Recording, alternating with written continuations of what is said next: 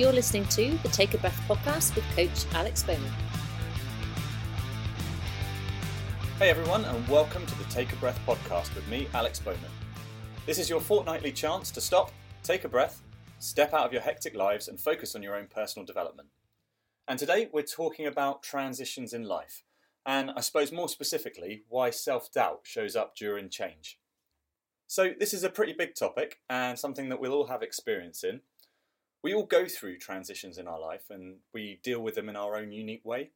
Regardless of who you are, I can guarantee one thing, that whatever the transition that you're going through, it'll be met with mixed emotions, a flood of thoughts and inner voices. Some helpful ones and some properly toxic. So firstly, let's clarify what I mean by a transition. Essentially, I'm talking about significant changes in our lives, a key milestone on your journey that altered your course. Some examples of common transitions in our lives are changing jobs, marriage, becoming a parent, redundancy, leaving a relationship, moving to a new home, retirement, all of which I've experienced or witnessed and had very different experiences of each. Some of these transitions you can see coming and some just slap you right in the face without warning. So I want to tell you a story of how I got engaged to my beautiful wife Lucy. In 2012, we both packed in our jobs and decided to go travelling for 6 months. We were scheduled to leave in April and I knew I was going to propose to her at some point on our travels. So in January, I went and bought the perfect ring. And long story short, we had an amazing time travelling, and after a couple of aborted plans to propose, I finally did it. And she said yes, and life was awesome. When we returned to the UK and settled back into work, something totally unexpected happened. My fiancée started reading books for women about transitioning into becoming a wife. And from the outside, she looked a little lost, confused, and scared at times. Now, although I was definitely there for her and I gave her the space she needed, to be honest, I was actually in turmoil on the inside. I mean, I'd asked her to spend the rest of her life with me. We're not even planning the wedding yet, and she's already reading self-help books about how to cope with being married. I couldn't help but take this personally, and couldn't understand why she was in so much conflict. To be honest, it was too much. I was hurting, and I was definitely frustrated, as I felt like she was deciding if I was good enough for her, and so I approached her about it. Now, my wife has the composure of an enlightened monk at times, and she simply said something along the lines of, "You've known you were going to propose to me for over a year. You've had time to process what life will be like once we're married. I had no idea you were going to propose. I definitely love you and want to marry you, and I just need some time and guidance to process what you've already had a chance to do." Talk about a perspective change. I'd never once considered things from this angle. I was asking her to change her life, for the better obviously, and I was just expecting it to be an easy thing for her to do.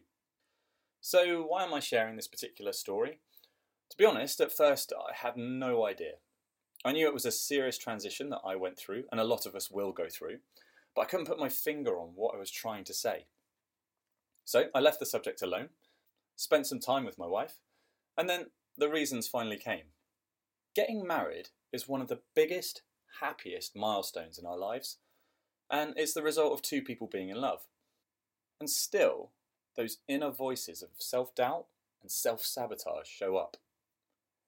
I've literally just asked my wife what sort of things were being said in her head when she was reading those guidance books.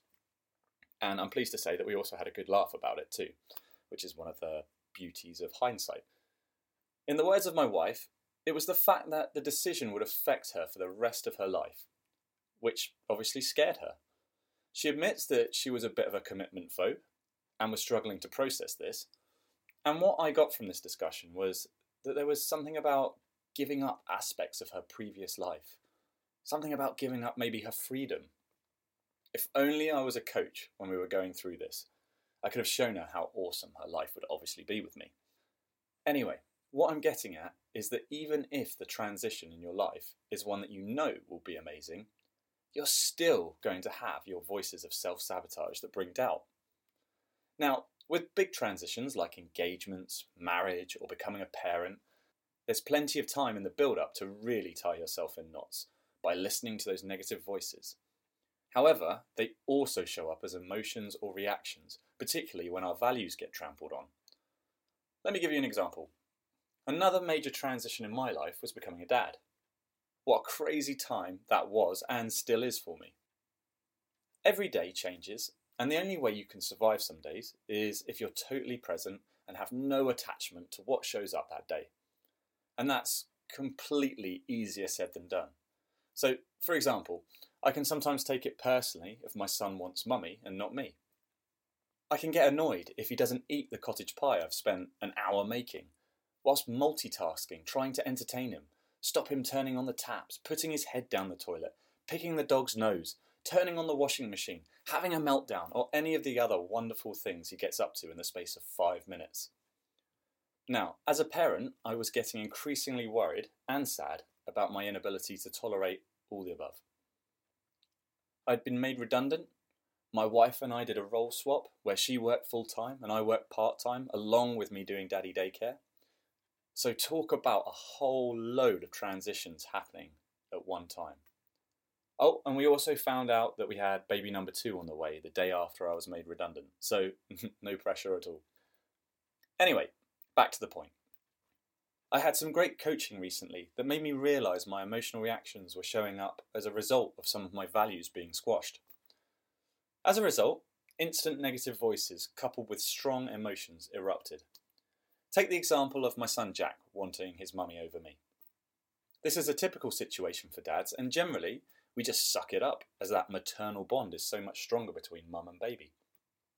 But for me, I'd stepped into a role of a part-time, stay-at-home dad, where I was actually with him more than his mum. But he still wanted mummy.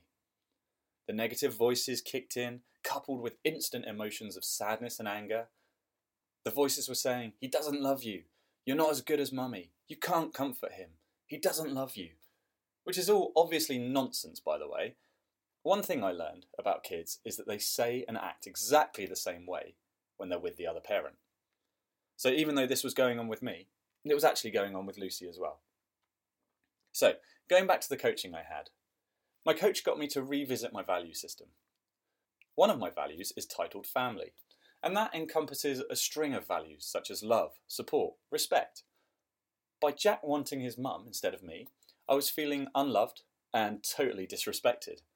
Now, I appreciate the irony of me talking about an under 2-year-old disrespecting me, but I wasn't as self-aware at the time. I was running purely on whatever emotion showed up, and to make matters worse, I got into a real negative feedback loop.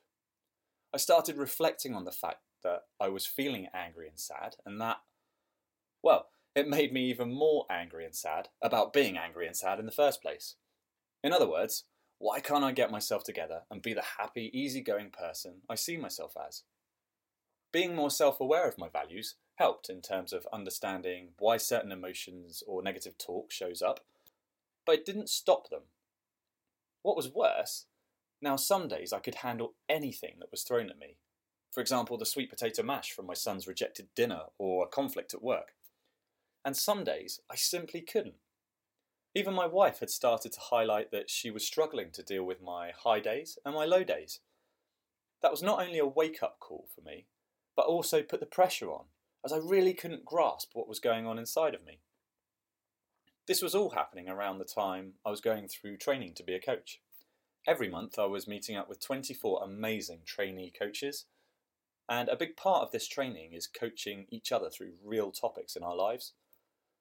Now, in this type of environment, you build unbreakable relationships, as you not only see people transform into amazing coaches, but you also have the privilege of coaching them through some of their biggest subjects in their lives. Many of my coach friends were seeing that I was off my game, and that I wasn't the energetic, compassionate, happy-go-lucky, intense coach that they had come to know and lean on. I was then called out by one of the head coaches to be a client in a demonstration, which came at exactly the right time for me. Long story short, I was struggling with several transitions in my life: redundancy, being a stay-at-home dad, having another baby on the way, stepping into the role of coach, and I was plagued with self-sabotage, to the point I was frozen from taking any action.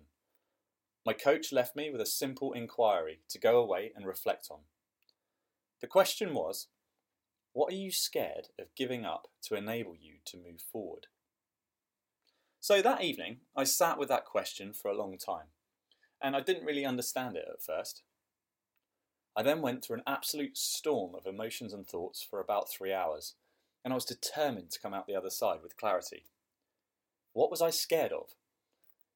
Then something ironic happened. I knew there was a good chance that I might be asked in front of the whole group the next day how I got on with this question. Now, despite my group being the most awesome, non-judgmental family on the planet, a little voice in my head said, "What will they think of me?" It then all fell into place for me.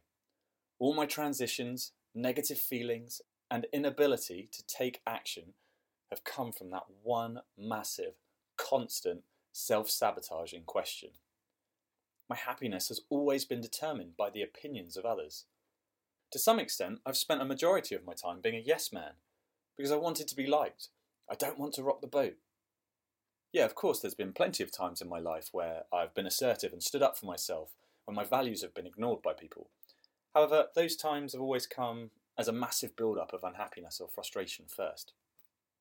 So, the penny that dropped for me on my last day of the coaching course was that I need to let go of what people think of me. If I honour that simple revelation, suddenly it's impossible not to take action with anything. I'd been worried about what people would think about me becoming a coach.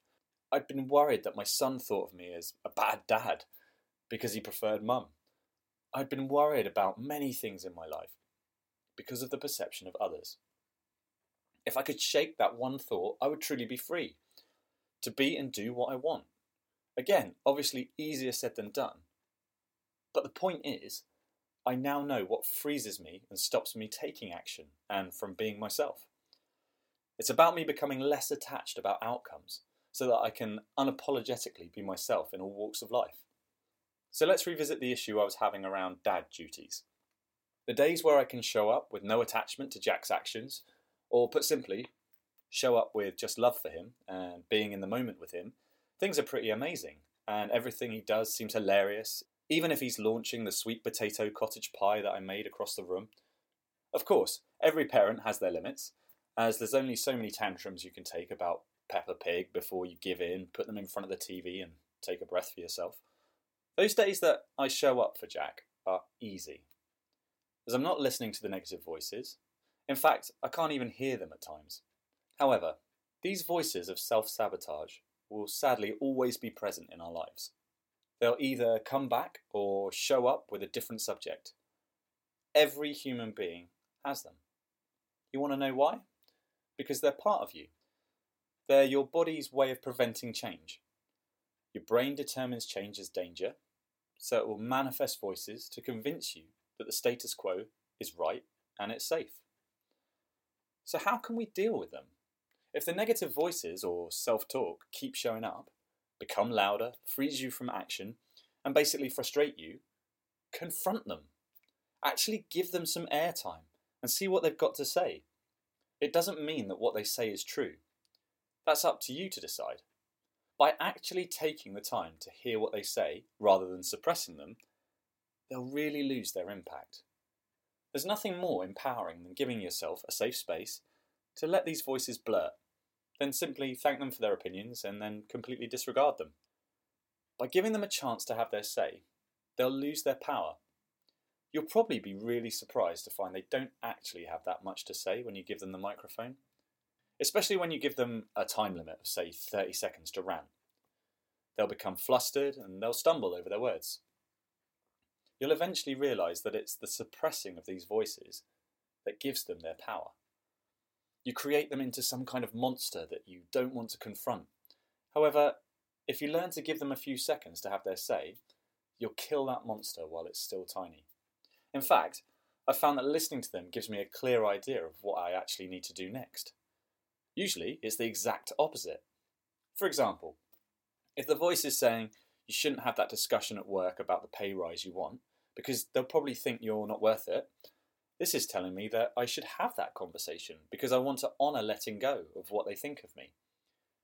If I have the conversation and it results in no pay rise, no drama. I know where I stand.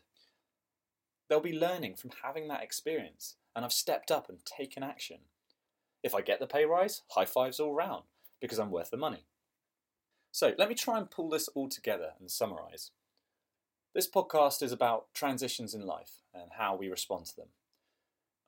Maybe it should have been titled something around self-sabotage, but that's an inner voice of mine talking, and it doesn't have anything else to say on the subject, so we'll leave it alone. Milestones in our lives will always come with uncertainty. This uncertainty relinquishes our control and takes us right out of our comfort zone. This gives our self-sabotaging voices the microphone because they're trying to keep us safe. Now, it's up to you to decide whether their version of a safe life is the one that you truly want. Whew. Okay, so that about wraps it up here, folks. And if you want to know more, or struggle with these types of questions, or want to make a change in your life but don't know how, I'm here to help.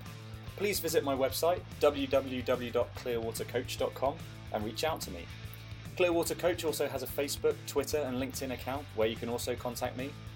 And if you've enjoyed this podcast, then please leave me a review on iTunes or Stitcher. Yes, it's official, we are on iTunes. The more positive reviews or shares on social I get, the more accessible we make this show to others in need. Thanks for listening. I'll be back with another episode in a few weeks, but for now, breathe easy and have an awesome day.